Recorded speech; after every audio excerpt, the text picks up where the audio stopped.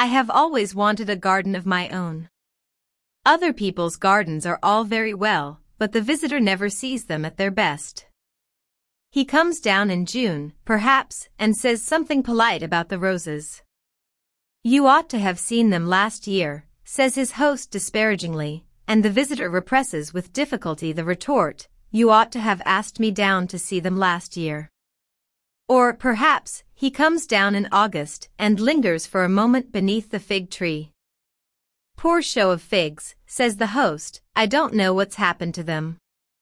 Now we had a record crop of raspberries.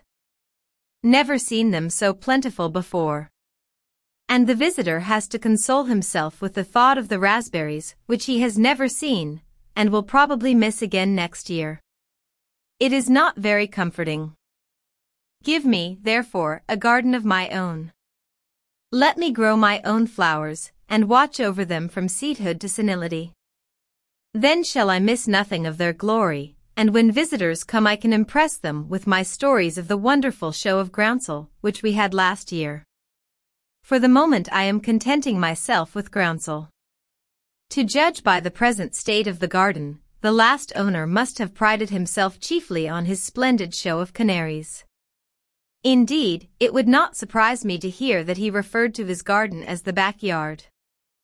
This would take the heart out of anything which was trying to flower there, and it is only natural that, with the exception of the 3 groundsel beds, the garden is now a wilderness. Perhaps wilderness gives you a misleading impression of space, the actual size of the pleasaunce being about 2 hollyhocks by 1, but it is the correct word to describe the air of neglect which hangs over the place. However, I am going to alter that. With a garden of this size, though, one has to be careful. One cannot decide lightly upon a croquet lawn here, an orchard there, and a rockery in the corner. One has to go all out for the one particular thing, whether it is the last hoop and the stick of a croquet lawn, a mulberry tree, or an herbaceous border.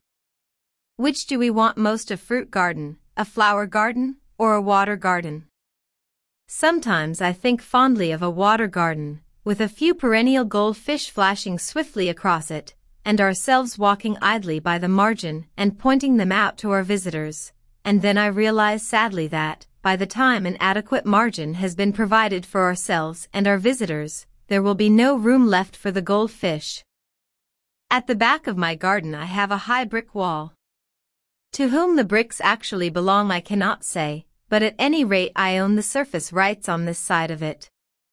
One of my ideas is to treat it as the back cloth of a stage, and paint a vista on it. A long avenue of immemorial elms, leading up to a gardener's lodge at the top of the wall, I mean at the end of the avenue, might create a pleasing impression. My workroom leads out into the garden, and I have a feeling that, if the door of this room were opened, and then hastily closed again on the plea that I mustn't be disturbed, a visitor might obtain such a glimpse of the avenue and the gardener's lodge as would convince him that I had come into property. He might even make an offer for the estate, if he were set upon a country house in the heart of London.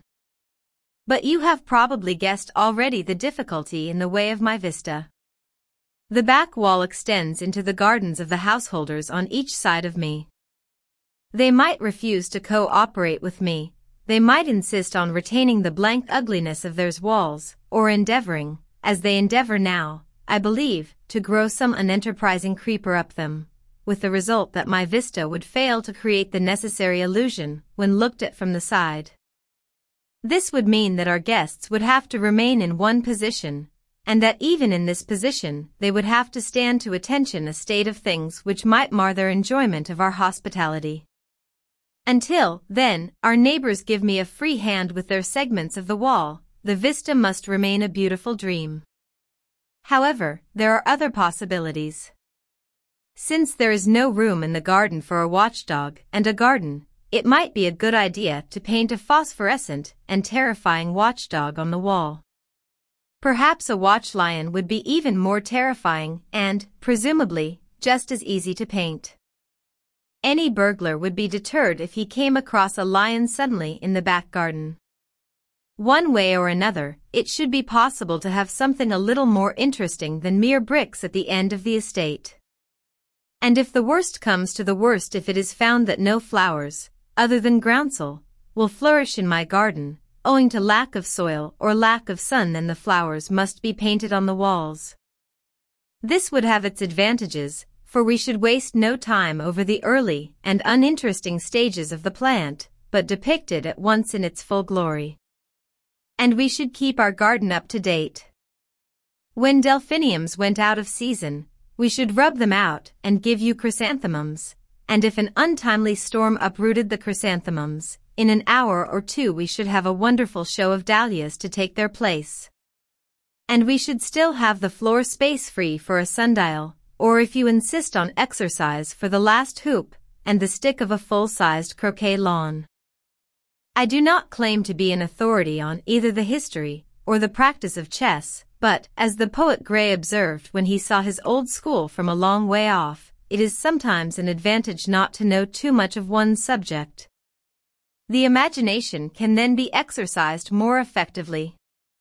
So when I am playing Capablanca, or Old Robinson, for the championship of the home pastures, my thoughts are not fixed exclusively upon the mate which is threatening. They wander off into those enchanted lands of long ago, when flesh and blood knights rode at stone-built castles, and thin-lipped bishops, all smiles and sidelong glances, plotted against the kings who ventured to oppose them. This is the real fascination of chess. You observe that I speak of castles, not of rooks. I do not know whence came this custom of calling the most romantic piece on the board by the name of a very ordinary bird, but I, at least, will not be a party to it. I refuse to surrender the portcullis and the moat, the bastion, and the well-manned towers, which were the features of every castle with which hitherto I have played, in order to take the field with allies so unromantic as a brace of rooks. You may tell me that rook is a corruption of this or that word, meaning something which has never laid an egg in its life. It may be so, but in that case you cannot blame me for continuing to call it the castle, which its shape proclaims it.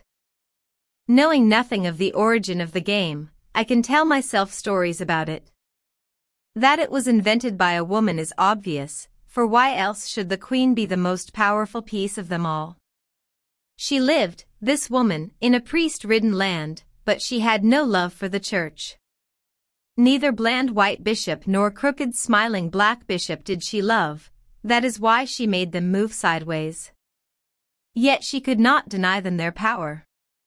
They were as powerful as the gallant young knight who rode past her window singing to battle, where he swooped upon the enemy impetuously from this side, and that, heedless of the obstacles in the way, or worked two of them into such a position that, though one might escape, the other was doomed to bite the dust.